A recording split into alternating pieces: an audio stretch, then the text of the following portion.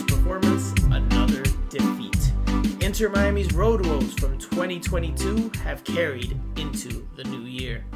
Hello everyone, it's a new week, and that means a new episode of Miami Total Football Radio, the number one weekly and bilingual Inter Miami focused podcast that provides you, the listeners, with all the latest news, analysis, opinions, inside information, general punditry, and much, much more. My name is Franco Panizo. I am one of the usual weekly co-hosts of this program. A program that has been listened to in more than 50 countries and counting, and a show in which the beautiful game collides with passion and analysis.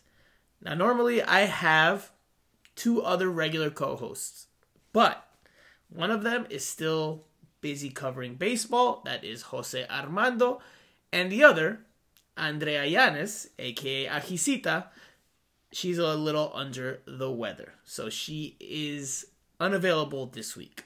But we have a familiar face, or familiar voice, joining us this week to help fill the void. The Bryce Duke to the Gregories of the podcast. And I'm talking about none other than someone we had on the show last year 2 times. So this is his 3rd appearance overall. Someone that covers Inter Miami games on a regular basis, sits in the press box with us. Probably the calmest, opinionated person that I know. And I'm talking, of course, no pun intended, about Miguel Paz, a.k.a. Michael Peace, if you want to do an English translation of his name. Miguel, welcome back. How are you doing? Hey, Franco. Nice having me around here. I can't believe it's my 3rd time, actually. But you know what? Honduras is in the house again, so you don't have the other Honduras, but you have me, so representando Honduras, el país de 5 estrellas, papá. Can't get rid of the Hondurans. Somehow you guys just keep on coming on the show, man. I don't know. I was looking for an Englishman, but no. All jokes aside, Miguel, thank you for joining us and for filling in for your fellow compatriots who are out of action this week. So you're becoming a regular. You're becoming a veteran for Miami Total Football Radio. By the way, did I ever make you pronounce that? Did I ever have you do? No? Should we try it? Do you want to try it? Are you up for it? Of course, man. All right, let's hear it, because this, the listeners are going to hear on initial try, without practice. This was not rehearsed. You didn't even know I was going to do this. All right, let's hear it. Go for it. And we're listening to Miami Football Radio. Hey, I like it except for the fact that you forgot the word total. But besides that, I'll give you a C+, but you missed. If you would have gotten the word, I would have given you an A. I would have given you an A. That's still, you go to the next round with the C+. All right, Miguel. Well, we've got a good bit of things to talk about, because Inter Miami, once again, suffered a setback, a letdown on the road. This time up in Canada in very, very cold weather. Exactly. At BMO Field against Toronto FC. So we'll dive into that game. We'll dive into what's plaguing Inter Miami right now. What can be done better. There's also a first MLS start for one of the Inter Miami players that people have been chiming in and people have opinions about. Of course, we're talking about Harvey Neville, who is, of course, Phil Neville's son, so we'll dive into his performance, what we thought of his game, and, of course, we'll preview the upcoming weekend's match against the Chicago Fire, as well as do our Q&A session and the final thoughts at the very end. So, Miguel, you ready? Yes, ready. All right, your first appearance of the 2023 season. Let's get to it. All right, so we're jumping straight into it. No other news to dive into this week, just straight into the game.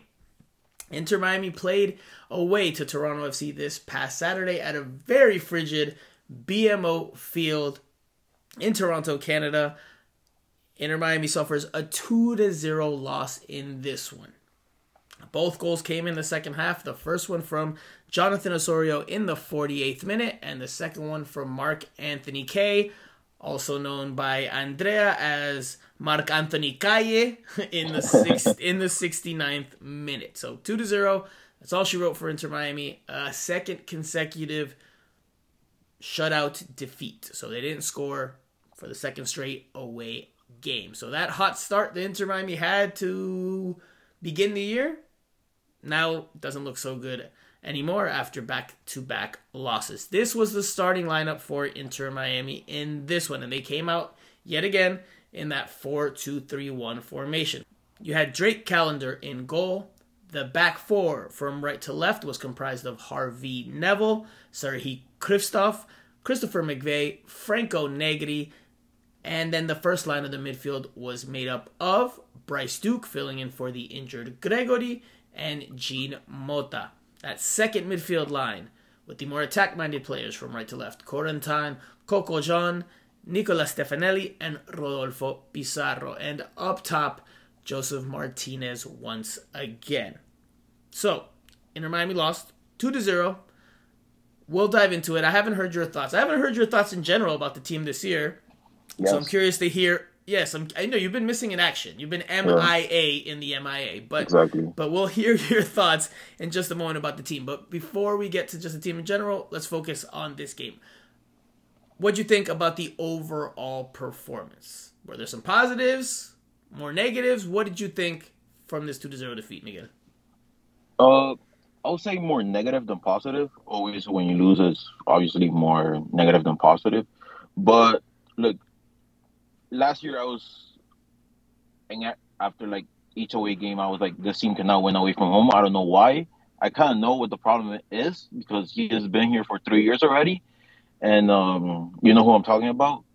I don't know. I need a name. If you're good, Phil Neville. Phil Neville, the head coach, because players go and some new players come as well. But look, Gregory was missing. This was the first game that Inter Miami didn't have their captain in the midfield, and we noticed that a lot. You know, it's not the same playing Bryce Duke with Jean Mota and Mota with Gregory. You lose a lot without Gregory. You lose defending, coming back from like transition. You lose a lot of that with Duke, but there's a problem with this team playing away from home, Franco. And you know you've been covering this team every single year. They have been in MLS, and I have yet to miss a home game for the record. By the way, I will shamelessly plug that I haven't missed any game in terms of watching it, but I've attended every single Inter Miami home game. So that is actually incredible, to be honest. But yeah, this team. Watching the game actually reminded me of the team of last year. Remember, like the first couple of 5 games, it was that team like dry, no creativity, lack of defending, like errors, like those childish errors that the team had last year. And like the first two games where I was like, okay, I don't want to say this Inter Miami team is good, but I'm like, okay, like I see the little things here, and then they go away from home, and I'm like, okay. So you saw good starting points in the first 2 games, and not so much, especially in this game. Were at home. They were at home, Franco. And we know this team plays different home than away games. Mm-hmm. So it is common in MLS for teams to play well at home and struggle on the road. It's not many teams, or there are not many teams historically that if you look at the away record, that they get more wins than losses. So it's not completely uncommon to struggle away from home, but of course you want to try to win as many of the road games that you have as possible to give yourselves a good chance of being high up the table. Now, with Inter Miami, I will say this about this game, because I agree that there were a lot of simple errors and a lack of precision from the team in terms of some of the passes they made, some of the decisions they made. Why that was, I don't know if, having Duke in there and that the roles changing a little bit for that first midfield line, if that impacted things. But, I can't blame the introduction of one player for Pizarro and Stefanelli missing clear-cut passes, or Coco Jean missing a clear pass. And, just there was just an overall sloppiness to the play. Now, I agree, but maybe the cold weather played a part. Maybe Toronto FC, of course, did their part as well, but Inter Miami clearly was not sharp on the day in this one. Correct, I agree. Toronto still haven't won a game since playing Inter Miami, so I was like, maybe there's a chance there. We're not seeing the Toronto that everyone expected to play, but like not having Gregory is going to hurt Inter Miami a lot, and I think it's going to hurt them more than what we expect, to be honest. that's taking. I believe that's taking the engine out of the team, in my opinion. I don't know if that's too much in your opinion or what you think about that, but in my opinion, I think taking Gregory out of the team is, you know, is going to be pretty tough until they find something. So last week when we talked on the pod, we just knew what the injury was, and we knew that Gregory would have surgery. Since then, it came out that he had a successful operation. He's officially now recovering and working his way back to trying to get healthy, but he is projected to miss 6 months. So Inter Miami's captain, Inter Miami's pit bull terrier in the center of the park, he's going to be out for much of the season. The good news is there's a chance he returns late in the year and could play some games there towards the stretch run and potentially the playoffs if Inter Miami makes it there. I will agree that I think Inter Miami lacked defensive muscle here, and especially as the game wore on, Jean Mota is the player that commits the foul, and a pretty needless foul, or at least the way he committed the foul was pretty needless because he grabs, I forget who he grabbed, but he grabs the dribbler and brings him down. I don't know if it was just frustration because Inter Miami was losing or what it was, but he grabs the player. It's a free kick for Toronto FC, and then Federico Bernardeschi hits a free kick into the back post, and Jean Mota gets beat to the ball by Marc-Anthony Kaye, who somehow hits a looping header while doing a 360. Pretty remarkable. Probably a bit fortunate for Toronto FC there and for Marc-Anthony Kaye, but nonetheless, if Gregory's in there, I don't think Marc-Anthony Kaye gets that header off that comfortably. Or gets, I think Gregory puts him off a little bit, or assuming Gregory would be on the mark. But yes, I do think Gregory's defensive muscle and defensive presence was missed. But that can't explain the lack of accuracy and the lack of performance levels from the team in general. We watched the game like I do every game, and I saw a team that just wasn't sharp on the night. Yeah. And that can happen, but I think there's reasons for that, and I think that's what we need to dive into. One thing that I think played a part in this, and we'll start, of course we're going to dive into some individual performances, but one thing that I think played a part in this, and again, I'm not laying the blame on this player, but he did not have a good game, and he was one of many players that didn't have a good game. Bryce Duke was playing as an 8, when he is more so really played as a 10, or when he's looked at his best, he's been playing further up the field, as a 10 or as a 8.5, however you want to look at it. Here he was playing as an 8 on that first line of the midfield. And in the first couple of minutes of the game, he plays a lateral pass out to the right flank to Harvey Neville. And it gets intercepted and comes back the other way because he didn't see the Toronto FC player that ended up intercepting the ball and got to the ball before Harvey Neville. And that was one of many instances. And again, Duke wasn't the only one. Many players just didn't have it on the night. But I don't necessarily think that the 8 position is Duke's best position. I don't necessarily think he's good enough to be a regular starting 10 in the league today. Hoy en día, I don't think he's good enough to be the 10 week in and week out. But I do think that is the position that plays best to his strengths. Not necessarily sure if that 8, that central midfield role, where he's getting the ball in deeper positions, where he can take risks, but you shouldn't take as many risks in that part of the field because you lose it and then you have a quick transition coming the other way. So I think that was part of the issue, but that's not the only issue. I think Jean Mota, you also didn't see him get as involved in the attack. You didn't see him move forward with as much freedom as you normally do. And I think Gregory's absence had a big part in that because you don't have that defensive muscle. So now Jean Mota, he's going to have a little bit more defensive responsibility, especially next to Bryce Duke, who doesn't give you all that much defensively.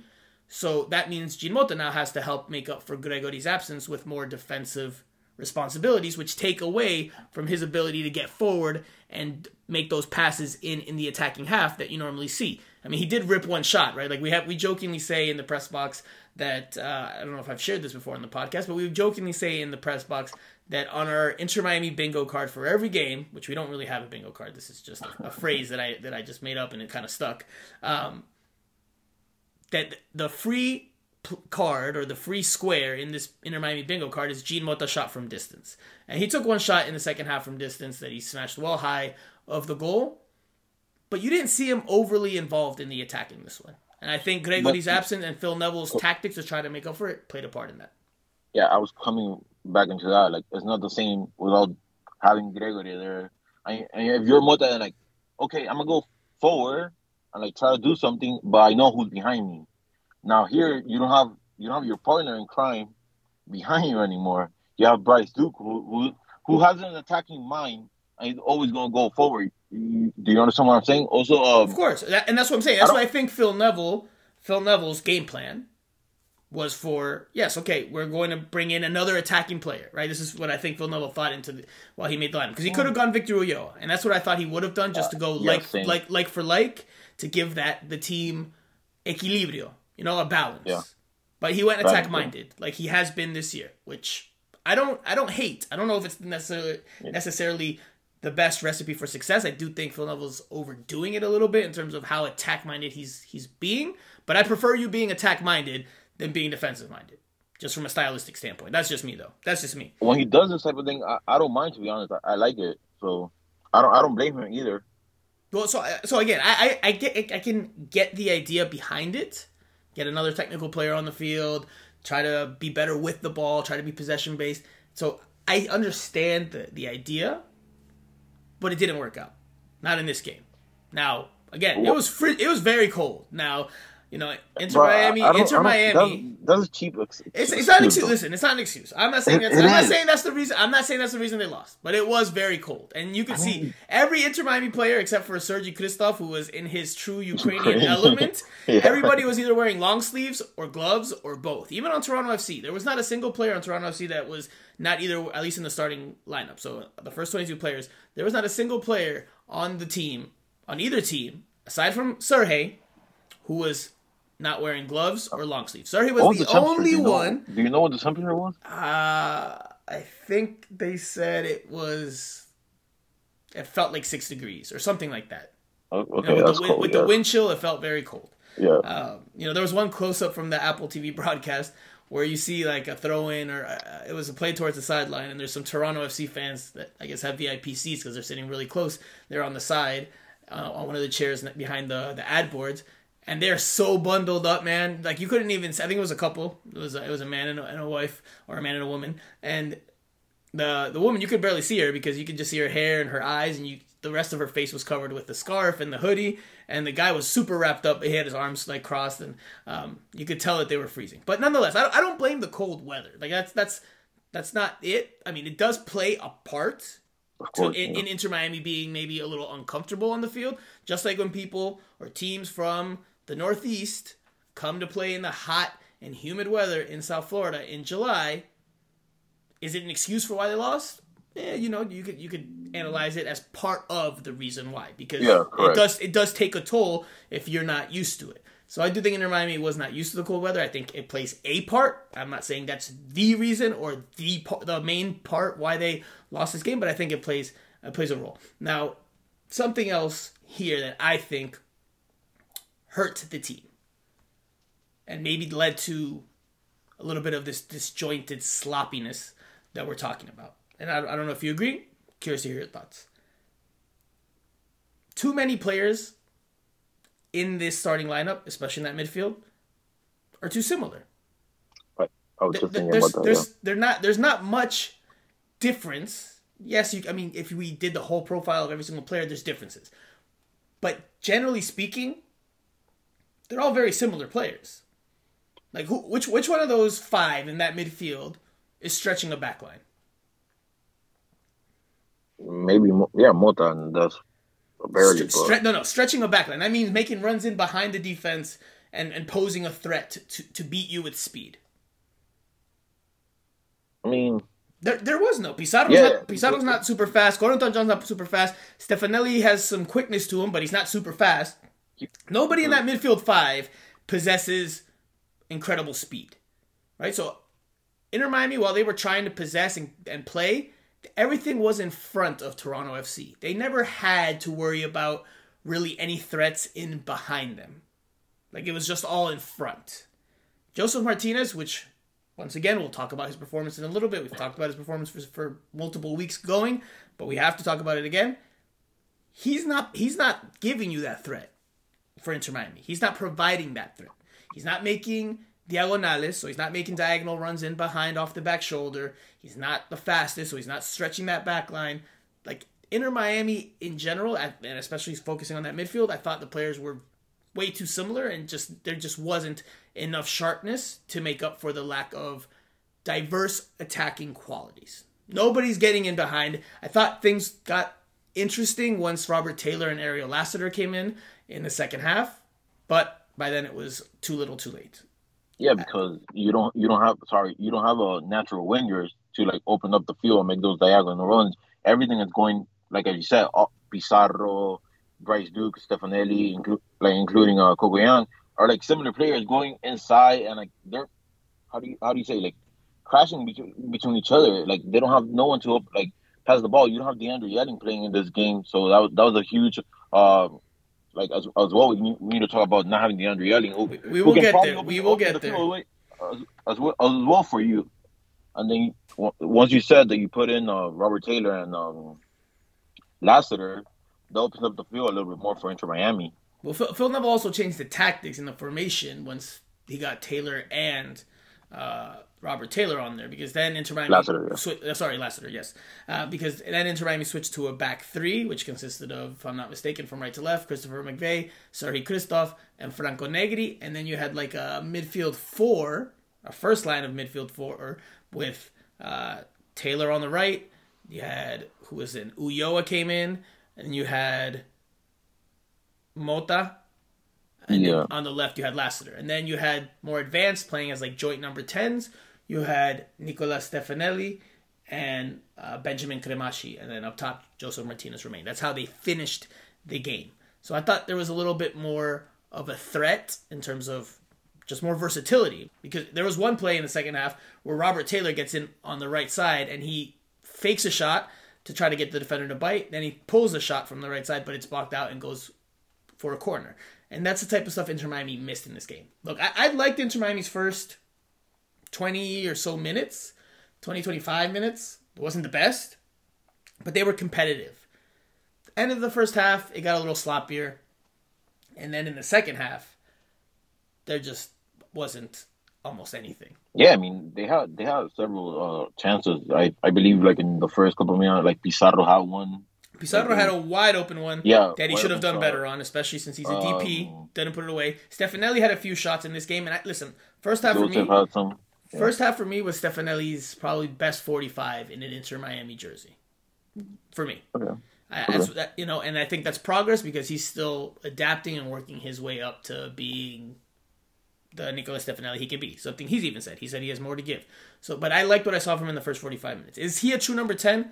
There's a question about that in the Q&A session, so we'll leave it for there. But to touch on the subject a little bit, another player that maybe isn't playing in, or at least in this game, wasn't playing his most natural position, like Bryce Duke as an 8. So that could be a factor as to why Inter Miami struggled here, because definitely hasn't wowed anybody yet. But I do think that first half he was pretty involved, had a couple of chances. And looked a lot more livelier and active than what we've seen. And a little bit sharper. Although, again, not like most of the other teammates in the midfield, not anywhere near as sharp as he needed to be.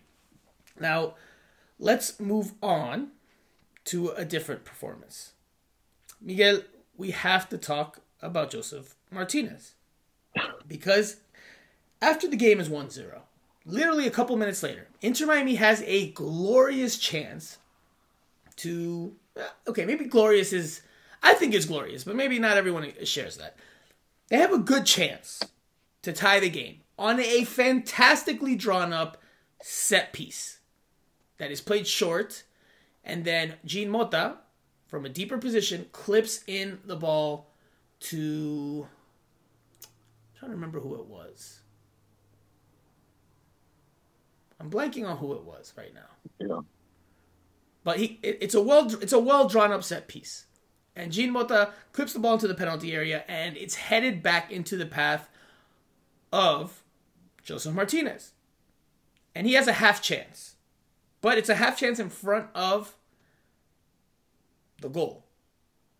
And he gets too far underneath it, hits it over the crossbar. A chance that you would expect Josef Martinez normally, or Josef Martinez of years past, to put away. Even the commentators for Apple TV, they were saying, like, you know, the Josef Martinez of yesteryear puts that into the back of the net. Now, this is not the same Josef Martinez, but obviously you need to see him put those chances in the back of the net. He missed 2 opportunities against NYCFC that he should have put away. Here, I think he should have put that one away. I don't know if everyone thinks it's as good of a chance as I do, but I think it should have been put away. Yeah, but look, I have my opinion about Josef coming in. I was like, okay, I like him as coming off the bench. I think Leo Campana can be the starting number 9 for this team. I don't know if you agree with me, because look, Josef. I know people like Josef Martinez, but look, the last two seasons, yes, he was injured, but last season he missed this type of shots last season as well. So it wouldn't surprise anyone at this point with Josef Martinez. Like, he should score them because they're easy for a striker of his caliber, but last year he was not scoring these either. So I'm watching the replay of the sequence of the play I'm talking about. It's in the 50th minute. Franco Negri plays a free kick to Jean Mota in the center of the field.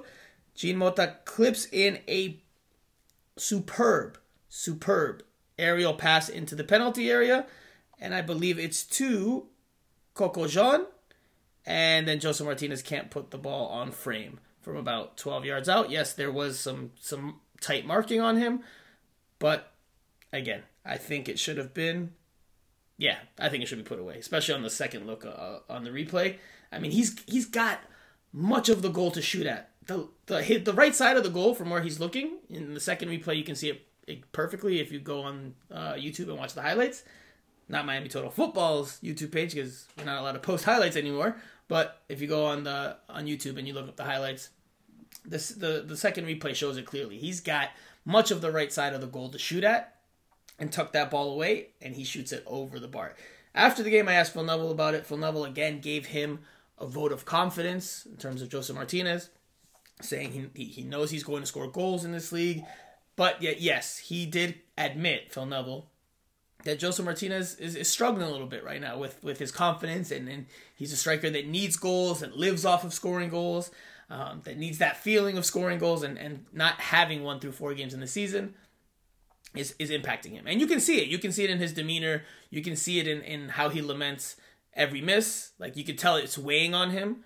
At least that's my sensation. But you can like the timing, you know, what people say in soccer, like the timing the soccer player has. Like, you can see on Josef that he doesn't have that yet.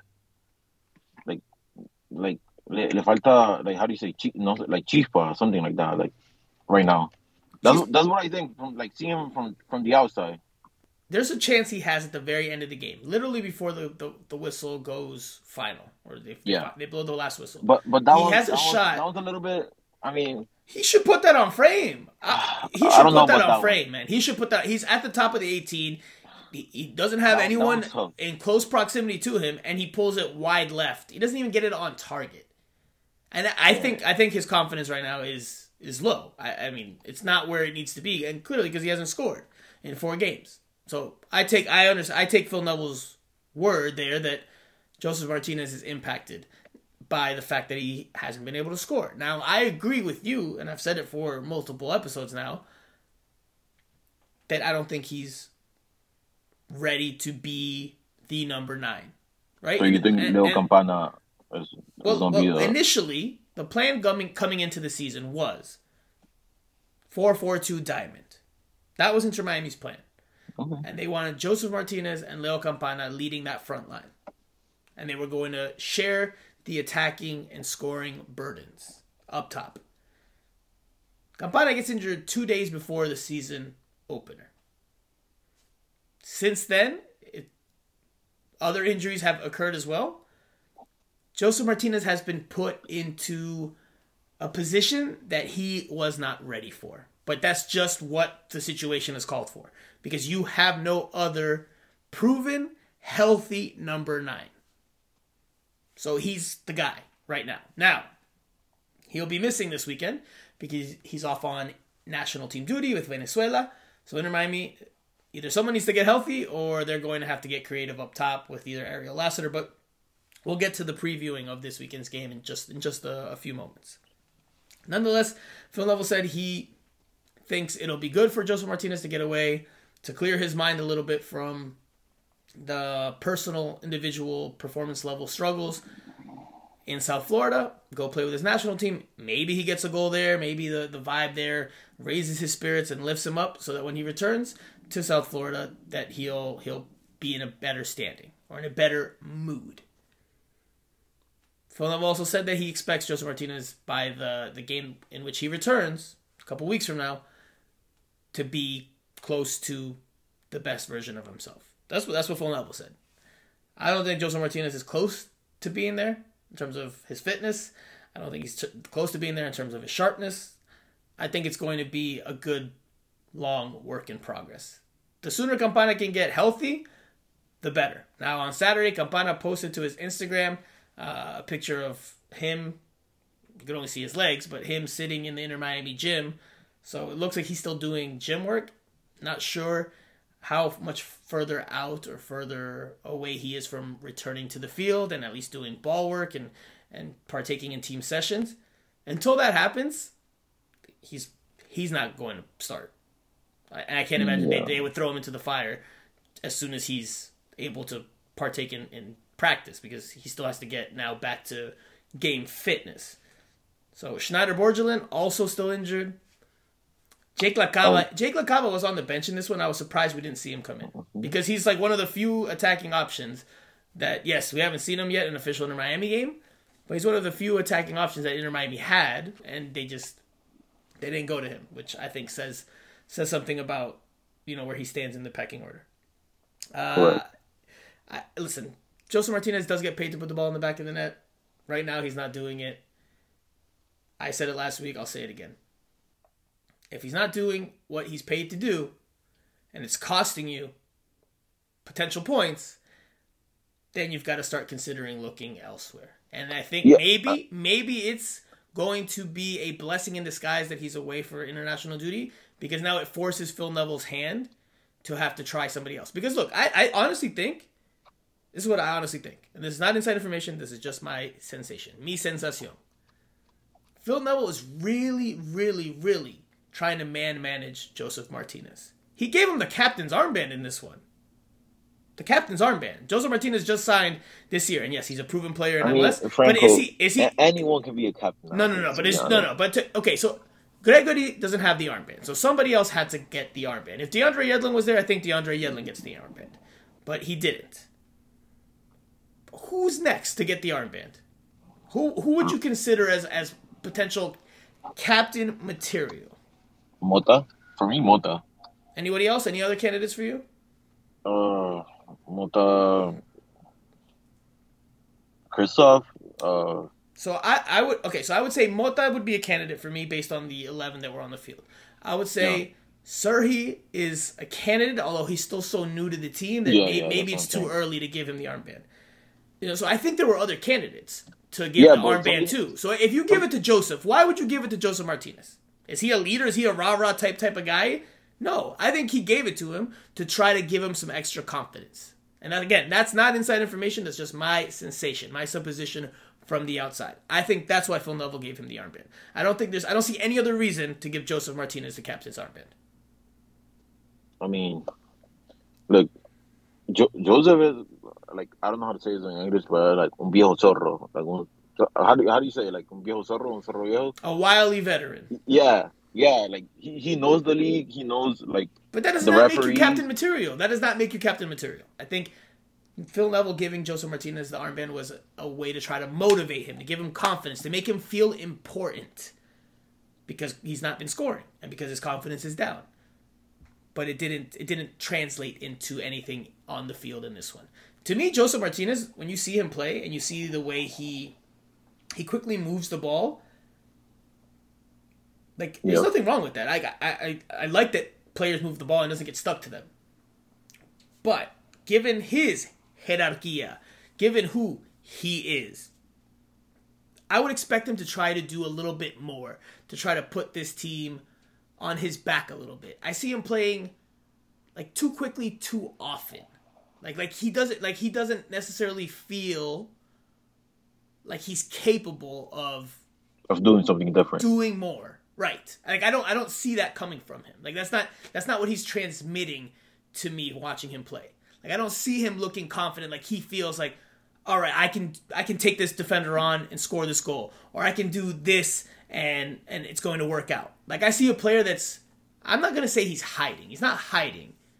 But I see a player that looks a bit timid, that looks a bit lacking confidence, that does not look like someone who wants to go at defenders and someone who feels like he's going to make a difference on his own. I don't see that borderline smug Josef Martinez that we used to see in Atlanta.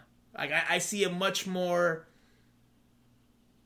Josef Martinez that maybe is playing within what he thinks are his limitations right now, or maybe what are his limitations right now, as opposed to trying to do a little bit more and taking on that responsibility and feeling like he can do it. That's just my opinion, though. No, I think everyone agrees with what you're saying right now. I don't know about everyone. There's probably plenty of people that don't agree with that. Especially some Venezuelans out there, probably like, what are you talking about? But you never know. But, I mean, you have to be blind. Like, he doesn't show confidence when he's playing. Like, you're right. Like, you know, el goleador vive el gol, you know? Like, he doesn't have that right now. No transmite. Like, it's not, like, I don't see him, like, again, I don't see him doing anything with the ball other than just quickly playing it and laying it off to other teammates.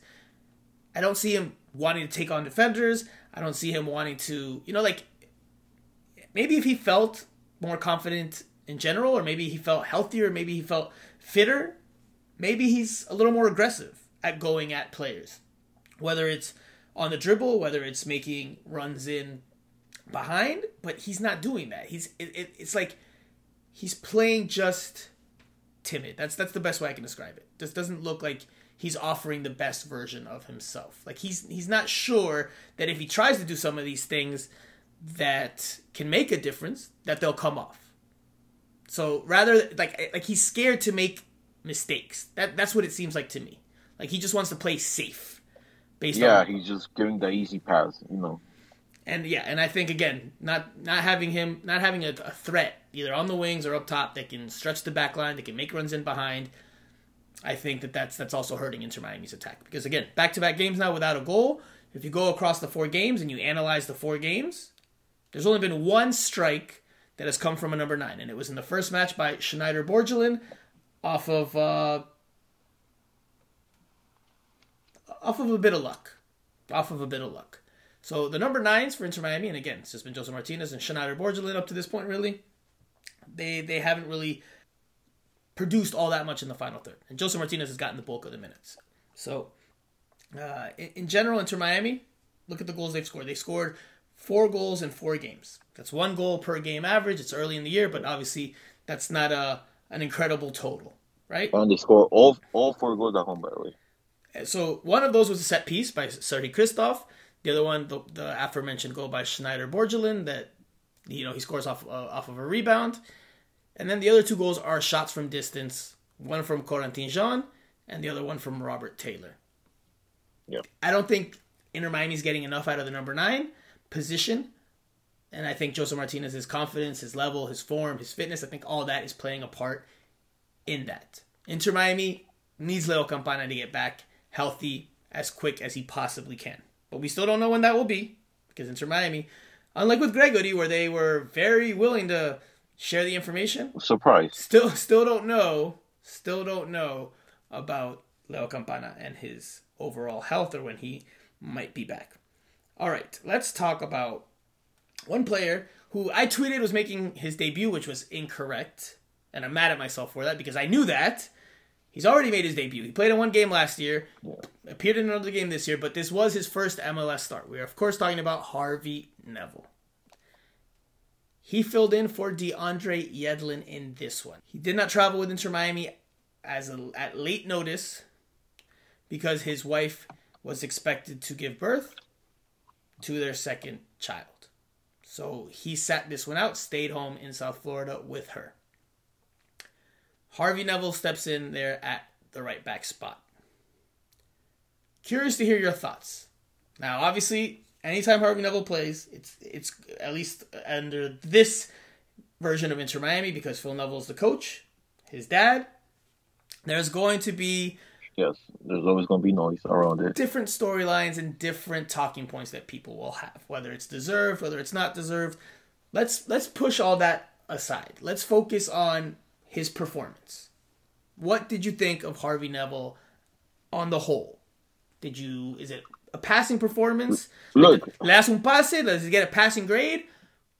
Or is there a lot to work on for him? I mean, there's a lot to work on him. Obviously, he's pretty young, to be honest. He's 20 years old, I think. But look, he's in a tough position, to be honest. One, his dad's the coach.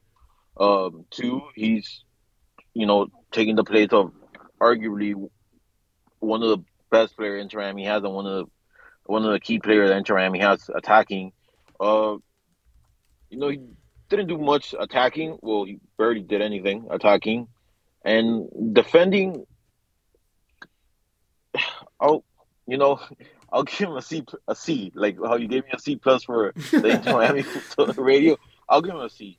I'm about to give you a D, because now you said Inter Miami Total Radio, which is not even close to the podcast name, my friend. It's like, now you're failing the course. So now you're not even at the C anymore. You've averaged like a D minus now. No, but going back to Neville, a C. I think you cannot ask more for him, to be honest. Yeah, I disagree. I think you could ask more. Now, really, it's the first start for him in MLS. Right, so that's a challenge for any young player. The intensity is higher than you can have in practice, right? You can't replicate actual game situations. You can go through you can replicate game situations, but you can't replicate the game intensity in practice. So I think that it being his first start, plus doing it on short notice, plus the cold weather. Come on, he's from England. That should not be an issue for him. Hey, listen. Even Phil Neville has said like he's gotten. I don't know if he said the word soft one time in a press conference, but he's like, maybe he did say I'm getting a little soft because it's not even that cold outside, but I'm feeling chilly. But listen, I think he was a little overwhelmed in his first start, which is normal. He's a young player making his first start. He's 20 years old, like you said. Doesn't have a wealth of experience. I thought he was a little overwhelmed. Now Phil Neville raved about him after the game when I asked about what he thought of Harvey's performance, and he said, the demeanor that he showed and the attitude looked like an MLS player. And I don't necessarily disagree with that. Like, I think technically Harvey Neville looked the part, but I did think he was overwhelmed. And defensively, a lot to work on. In terms of recognition, in terms of one-on-one defending, in terms of man marking. Defensively, I didn't think he was very good. With the ball at his feet. That is normal, right? That is normal for a kid like that to, like, obviously you need to work on him a lot. I'm not expecting him to be the best right back. I'm not asking him to be the best right back. I'm just telling you what I saw in this game. I saw a player that looked a little overwhelmed with the situation, a player that defensively didn't impress. With the ball, I liked him better. I liked him better when he was playing forward, because he would look to play passes into the attacking half, into the attacking third. There's one ball he plays in exquisitely in the first half to a streaking Coco John. Though the one time that Inter Miami was able to, in that first half, kind of stretch Toronto FC's backline. And he hit a perfectly weighted pass down the right flank. And then Coco John fed Nicola Stefanelli for a shot that Sean Johnson saved. It wasn't the best shot, but it was a shot on target, and Sean Johnson, Toronto FC's goalkeeper, makes the save.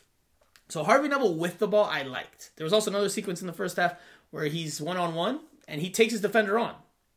He took his defender on and pulled off a nifty little dribbling move where he had the ball on his right, he pushed it to his left, and then quickly pushed it back to his right and started getting around the defender Now the defender astutely, so he doesn't let Harvey Neville get away from him. He tugs on his arm. I thought it could have easily been called a foul, but it wasn't. Play continues, and Harvey Neville gets stripped of the ball.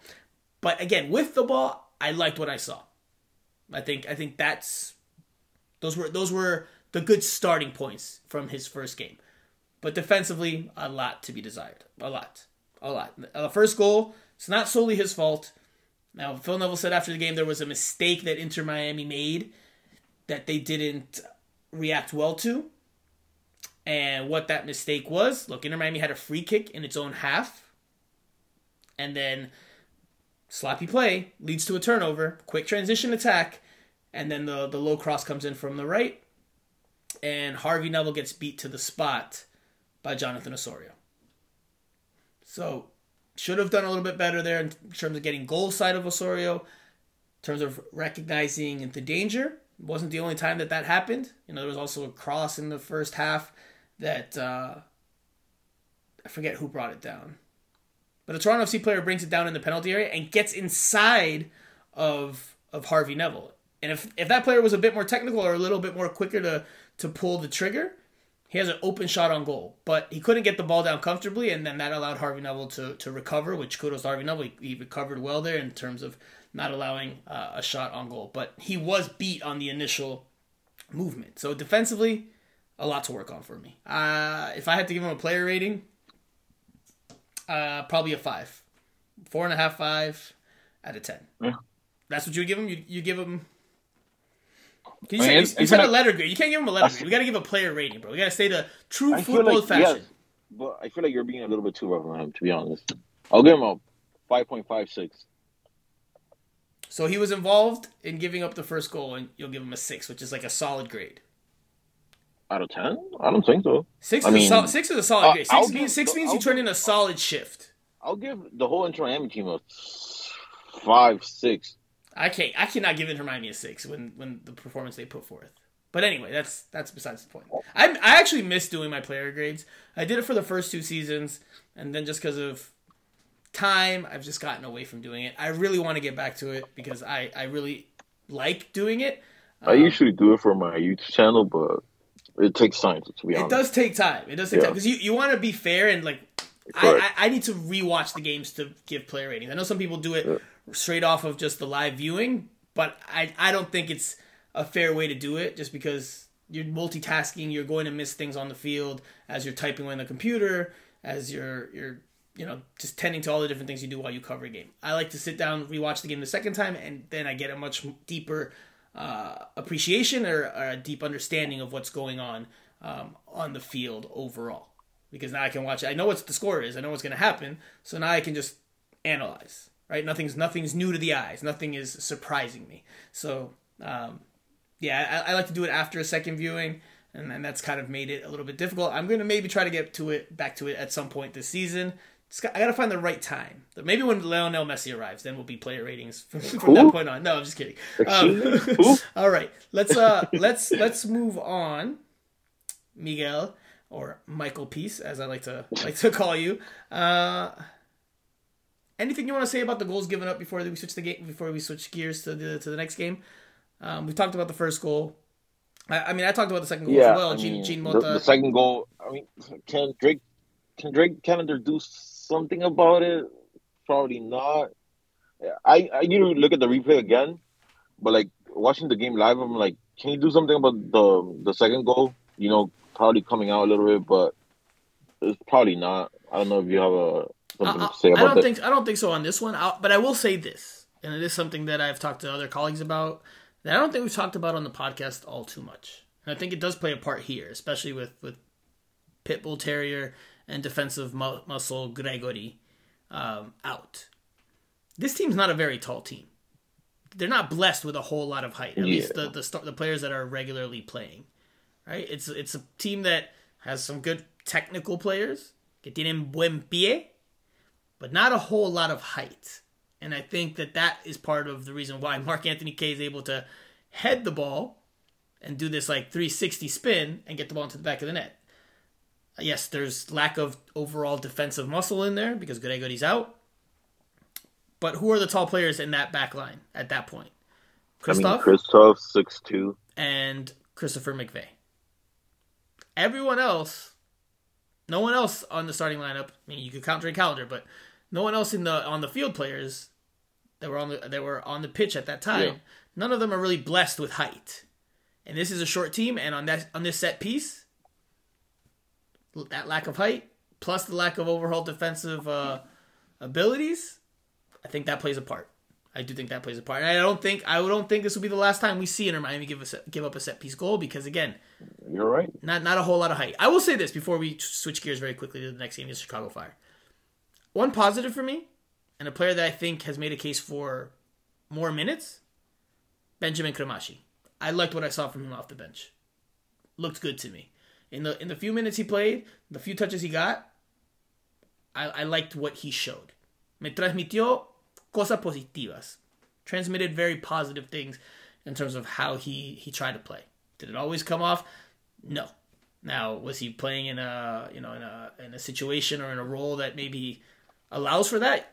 Possibly, because he's playing as a joint 10, and Hermine's just tasked with attacking, so defensive responsibilities kind of right. The game was So defensive responsibilities kind of really go out the window there. But I liked what I saw from him, from the youngster in his short cameo. But anyway, let's switch gears. We've got to quickly talk about this next game. Inter Miami returns to Drive Pink Stadium in Fort Lauderdale, Florida, to take on the Chicago Fire on Saturday night in what surely will be much, much warmer weather. Now, the Chicago Fire are the worst team in the Eastern Conference. Yes, so they are in 15th place. They've played 3 matches. They have no wins, 2 draws, 1 loss. They've scored 4 goals like Inter Miami, and they've given up 5. This is a winnable game for Inter Miami. However, like we mentioned before, they will be missing Josef Martinez, who is with Venezuela, and Robert Taylor, who is with Finland.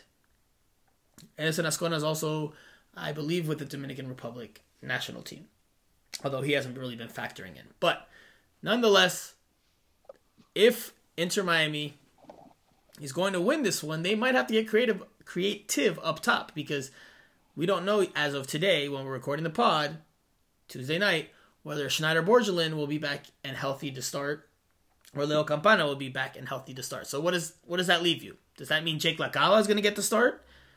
Does Phil Neville put the trust in him? Does he go with Ariel Lassiter, who isn't a number 9 but has played the number 9? I mean, this is a decision that's going to be weighed, and they're going to have to really figure out how to approach this one in terms of a game plan. But what do they have to do in terms of that number 9 position this weekend? What do you think they do? What do you think Phil Neville does? Look, you cover more Inter Miami more like day to day than what I do, and I was thinking about 4-3-3.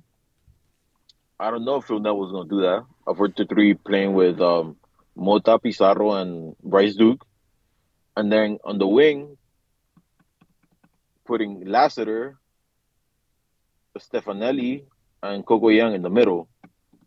That's my idea, because you don't have nothing else to go as a striker, to be honest, or play without a striker at this point, and play with the false 9. So it's tricky, and I think, listen, best case scenario is one of Borgelin or Campana is back. I doubt, even if they are healthy, that they can start. I think Lassiter is the guy. I think it's his chance, even though it's not his natural position. It's his chance. Lassiter in the middle. I think he's going to have to be the 9. I don't see them handing the reins to Jake Lacava. Listen, another option, another possibility, and now that I'm thinking about it a little bit more, maybe more so than Lassiter, although I would probably go with Lassiter, but something else I think Phil Neville could do, put Corentin Jean at the 9, because let's not forget, when Corentin Jean was signed last year, they said he can play on the outside as well as a striker. So maybe Corentin Jean gets the look there, and maybe Lassiter comes in on the wing to replace Coco, who would be going up top. That's a possibility. Either way, it's likely that Inter Miami is going to have to get creative. Now, So you're keeping the 4-2-3-1, or I you're think switching the formation? I think that's what you've got to go with. I don't see there being another formation that they can go with, and they've played well at home in that formation, which should give them some confidence. Or they've played better than they played away from home.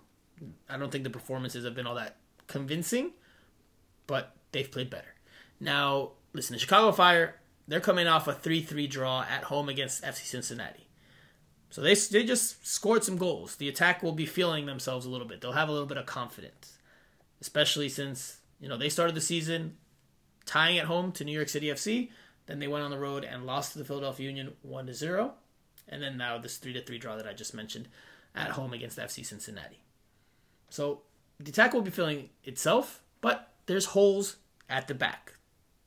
Inter Miami can exploit those holes. Even if they don't have their strongest strikers or their top choices for the number 9 position, I think they can still inflict some damage. And I think either Coco John or Lassiter, whoever played, I think they're both playing. It just a matter of who goes where. Yeah. I think that could still be enough. That could still be enough. So, quickly, what is your key to the game, Michael Peace? What does Inter Miami have to do to win this game? And don't give me some broad, general umbrella term. I want some analysis. Give me something specific that Inter Miami needs to do in this match. Look, at the end of the day, defending is key for Inter Miami, and we know because we've been covering this team. And when this team defends solid, they can win a match. But when they play the way they play against Herons, we know they can lose a match pretty easily and be all sloppy around the field. Another one is obviously scoring the chances that you have. But here's my point. That's gonna be tough. I know you don't have Josef Martinez. You don't have a player that can score them. And yes, Josef Martinez is not scoring them right now. But can we trust Lassiter or Coco Young to score those easy chances that Inter Miami is going to have against Chicago Fire? Not easy. Well, but like chances that you expect the number 9 to put away, right? Yes. And that's my question: is Inter Miami going to have those chances without a striker? So they need to be effective up front. Make the most of the chances they have. That's another key to the game for you. So for me, this is the key to the game. Right? They need to improve in terms of the midfield play from what we've seen this past weekend. They can't be sloppy. I agree that they need to be defensively sound and not try to go or get into a shootout with Chicago Fire, which I don't think they're going to try to. But I think if this game ends up in a shootout, that doesn't bode well for Inter Miami because I don't think they have the attacking weapons to survive that. Not with the current group that's expected to play this weekend, as of today, Tuesday. For me, the key to the game is players stepping up. And I'm going to talk about 2 players in particular. 2 players that, especially one that has the pedigree that you would expect him to step up. Rodolfo Pizarro is one. Nicola Stefanelli is another. Those 2 players need to deliver very good games. Especially Pizarro because he's considered a DP. Whether you think he is or isn't worthy of that label or not, those 2 players have to step up. If those players step up, I think Inter Miami has a good chance of winning this game. If those players struggle to make an impact, then I think you're in trouble because I don't see very many difference makers, generally speaking. Can other players score goals? Sure. But who's going to help put the team on their back and put in a heck of a performance to really push this team forward? I think Pizarro and Stefanelli have to have very good games. That, to me, is the key to the game. Can your key attackers that should be available for this one, that are more proven, I know Stefanelli's new to MLS, but he's more proven in terms of his career, can they deliver? That's the key to the game for me, for Inter Miami. Very quickly, lineup. Any other changes do you expect from film level going into this one? Yeah, I mean, Lassiter coming in, obviously, without Josef in. And then does Duke stay in that midfield? Before the podcast, I was thinking, why not Victor Ulloa? I don't know if Phil Noah trusts Victor Ulloa starting. That's probably why. But that's not my only little thing that I have. I'm gonna keep the same team, obviously without Josef Martinez, and I'm gonna put in Lassiter. So Lassiter's the 9 or Coco John's the 9? For me, Coco Young is the 9. And Lassiter out on the right. Yes, on the wing. Yes, and then my other thought is Bryce Duke or Victor Ua, who's the other player that can play there. Okay, well, don't hedge your bets, brother. Come on, give me something. Who starts? Who do you think starts? At home. At home against Chicago Fire, who has not won a game yet. I'm going with Bryce Duke. Okay. That's who you think Phil Neville starts, that's who you would start? No, that's who I think he's going to start and who I will start as well. So I think Phil Neville's starting Bryce Duke again. And I think there's confidence in the young midfielder. He just signed a new deal actually late last week after we recorded. So he'll be around for a long time. I think his contract's due 2025 with a team option for 2026. If I'm not mistaken, I have to double check that. I'm going off the noggin, off my memory. So I think there's a lot of confidence in him, and I think that they will give him that confidence and give him a start, especially at home where they like to be definitely attack-minded. They don't want to be defensive-minded. Me personally, I would start Victor Ulloa. Me. Really? But I think Phil Neville's going to go with Bryce Duke. That's what I think. And I just checked. Yes, Bryce Duke signed through 2025 with a team option for 2026. So I Duke para rato. There's Duke for a long time. At least, that's what we would expect based on. He was actually one of my, I was the president of the Robbie Robinson. I'm not the president anymore. You're the president of the Robbie Robinson fan club. Well, you know what? Leave that for your final thought, brother. Leave that for your final thought, because we've had that debate in the press box for multiple years now, and you were in there adamant about it all. And that's another player actually that could play the 9 if he's healthy, which we haven't even seen yet. So we've he's been such a non-factor that we've completely forgotten about him. But he's definitely a player that could play in this game should he be healthy. He didn't dress in the last one. Not sure where he stands in terms of his return to play, because Inter Miami likes to keep their injuries, for the most part, a top secret, like they are FBI files that no one can access. But nonetheless, Robbie Robinson is a possibility as well to maybe get some playing time this weekend, given the lack of options overall, if he's healthy. If Robbie Robinson plays and scores a goal, so I am. Then you return to being president of the fan club. Okay. Well, the only other change I could see, or the only other, I guess, it depends. It's a mystery. If it's Harvey Neville or DeAndre Yedlin at right back, is DeAndre Yedlin still tending to the expected birth of his child? Because I don't know. I'm not sure if the child was born yet. So maybe it'll be another weekend that he misses a game. If so, then Harvey Neville starts. If not, then I fully expect DeAndre Yedlin to return back to his normal right back spot. We'll see. But let's leave it there, Miguel. Let's take a quick break. We've been talking for a while. We'll come back for a quick Q&A session and our final thoughts. We'll do that after this.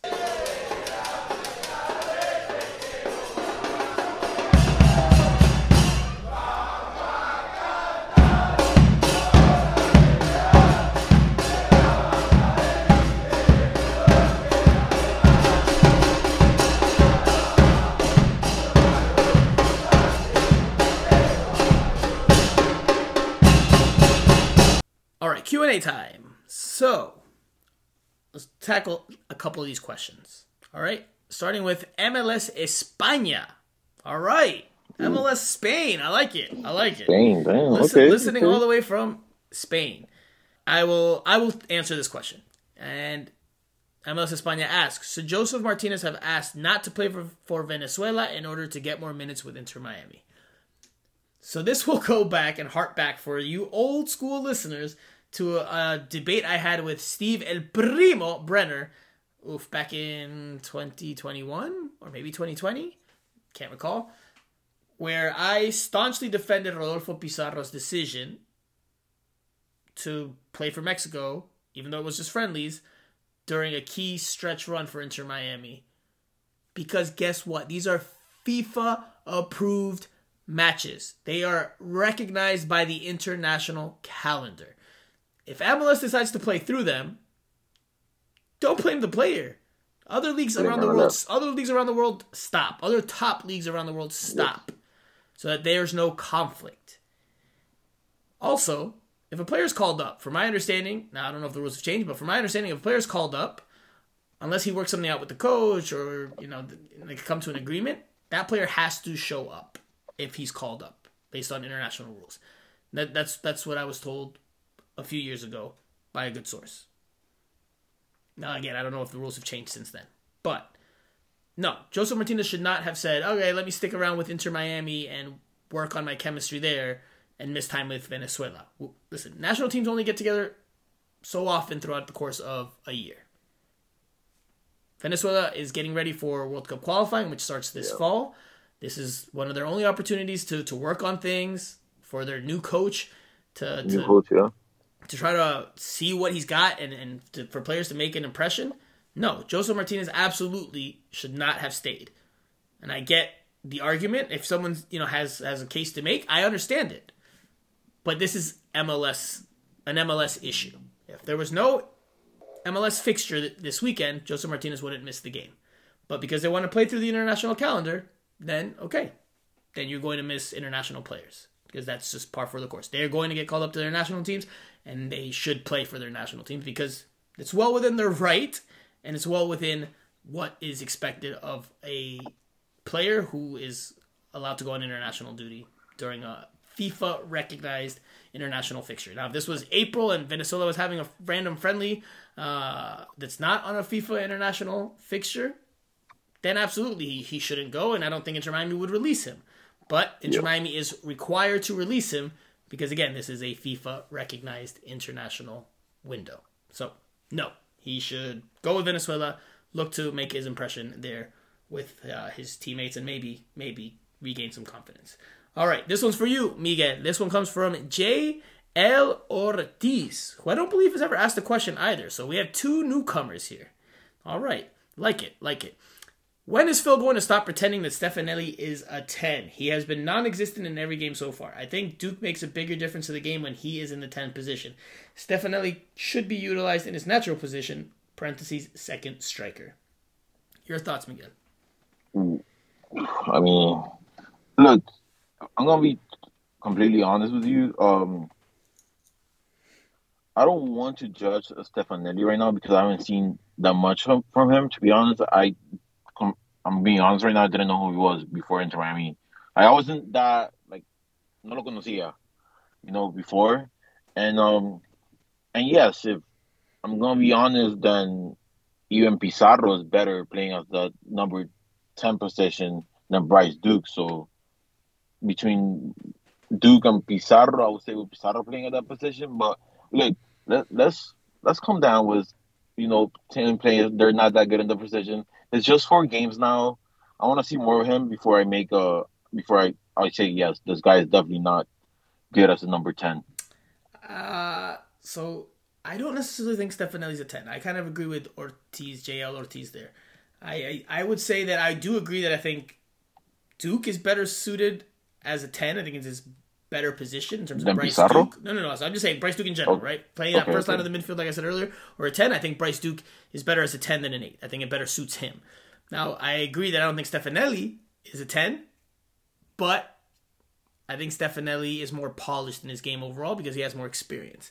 And I think, as we saw in the first half, I think he's taking steps forward in terms of having a bigger influence on proceedings. I think we'll see more soon. This is my sensation. If he played as a second striker, I think it would better suit him. Yes, but I don't think Inter Miami is going to play that way. Again, film level will put players out of their strongest positions if it suits the system that he wants. And that's a coaching philosophy, a coaching preference, a coaching style. Whether we agree with it or not, I mean, of course, we can dissect it and debate it, but it's something that Phil Neville has gone with, and I don't think he's going away from it. So I think Stefanelli will continue to be trotted out as a 10, at least in the short-term future, unless the returns continue to be minimal. But again, reiterating, I think he's starting to make progress. Last one. We'll do one more, because Dos Nos has put in questions for a few weeks, and we haven't gotten to him. He says, looks like Mota's better fitted as a double pivot. Neither Pizarro or Bryce fit that other pivot role. Considering we know we don't get much from Victor Ulloa, why not give Cremaschi a start? He has the physical tools to play that role. Thoughts? So I think physically he has some tools, but I don't think he's ready to start just yet. Now, could I see him starting? Is he a number 5 though? Because I haven't seen him that much, to be honest. So you say 5, which I say 6. It's as a defensive midfielder in the center of the park. I could see him playing there. But I don't think he's ready for a start just yet. I think if solutions don't arise, if players don't step up and deliver good performance levels over the next few weeks, then I think at some point Cremaschi could absolutely get a start. But I don't think it's something that Phil Neville will consider right now. I think, they want to bring him along slowly, if they can. Now, if things start not to pan out and they have to, they don't have another option, then I think that they'll strongly consider starting him. But I don't think the time is there yet. But I agree with you. I think he's got some interesting starting points and some interesting tools. Okay, let's leave it there for the Q&A session. Very quickly, Miguel, your final thought. I'll give mine. We'll wrap up the show after that. Once again, new season, Inter Miami cannot win away from home. That's something that Phil Neville... I thought you were going Robbie Robinson, man. Come on. Tell the people. I interrupted your final thought, but tell the people. You've been a staunch defender of Robbie Robinson. We've had countless debates in the press box, and so you're saying you've thrown in the towel. No. You said you're not president of the fan club anymore. It sounds like you're throwing in the towel to me. I retired from that, but I'm back. What? I'm back at Inter Miami game. I'm gonna be in the press box this Saturday at 7:30. Dude, did you just do an about face in a span of like 10 minutes? Because like 10 minutes ago you were like, no, that's it, I'm done. Now you're back in on the Robbie Robinson. I retired. Like, it was off season, so I had to retire from that. Someone else. Now I'm back as the president. What? But yeah, look, Robbie Robinson is a good player. Trust me. I don't trust you. No. Okay. Absolutely yes. Not. You don't trust me as well as a bunch of people who don't trust me as well. But we'll see. Okay, sorry. So go continue with your final thought. Sorry. Yeah. Once again, new season, and Miami cannot win away from home. It's nothing new. Gregory is not going to be playing with the team, so it's going to hurt them a lot. And I really want to see what Phil Neville's going to do to fix the issue. So it's going to be interesting. So my final thought will be on something you just mentioned, which we didn't cover in the recap and the analysis of the most recent game. And that's that Inter Miami had a very nice, touching gesture for the injured Gregory. Before kickoff, they held up, they took the team photo with all 11 starters, and they had players hold up his 26 Gregory jersey, or Gregory 26 jersey. And they posed with it during the photo.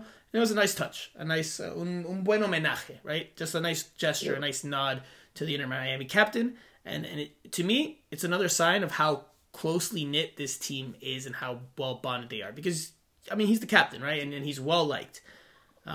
So he's going to get a lot of support. But even if you looked at the Instagram post that he put, like the comments that he got from all these players, to me, it just shows how together this group is. And it also shows me how well Gregory is well liked in that locker room. But he's the captain, man. Not every captain is that well liked. You could be a respected captain, but you don't have to be well liked. If Gregory has a certain personality that's infectious and very fun.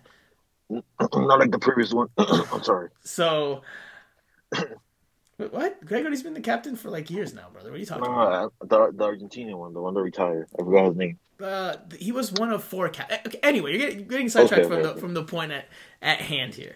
But it was a nice gesture from Inter Miami to hold up his jersey before the game as a nod to him. And it also, to me, shows just how tight-knit this group continues to be, along with all the comments that Gregory got. Because, those players can easily text Gregory. You don't need to necessarily see an outpour of social media support, although it's common. But just the amount of messages he got from his current teammates, as well as what they said, that to me shows a very strong knit group in that locker room, which is definitely a plus for Inter Miami. Okay, that does it for this week's show. Thank you so much to you listeners for listening. Thank you so much to Miguel Paz for Miguel Passing. So, for Michael Peace, I am Franco Panizo. We will be back next week to recap the game against the Chicago Fire and preview what else is next for Inter Miami. So, for now, signing off, you have been listening to Miami Total Football Radio. Hey, there we go. We'll talk to you guys again next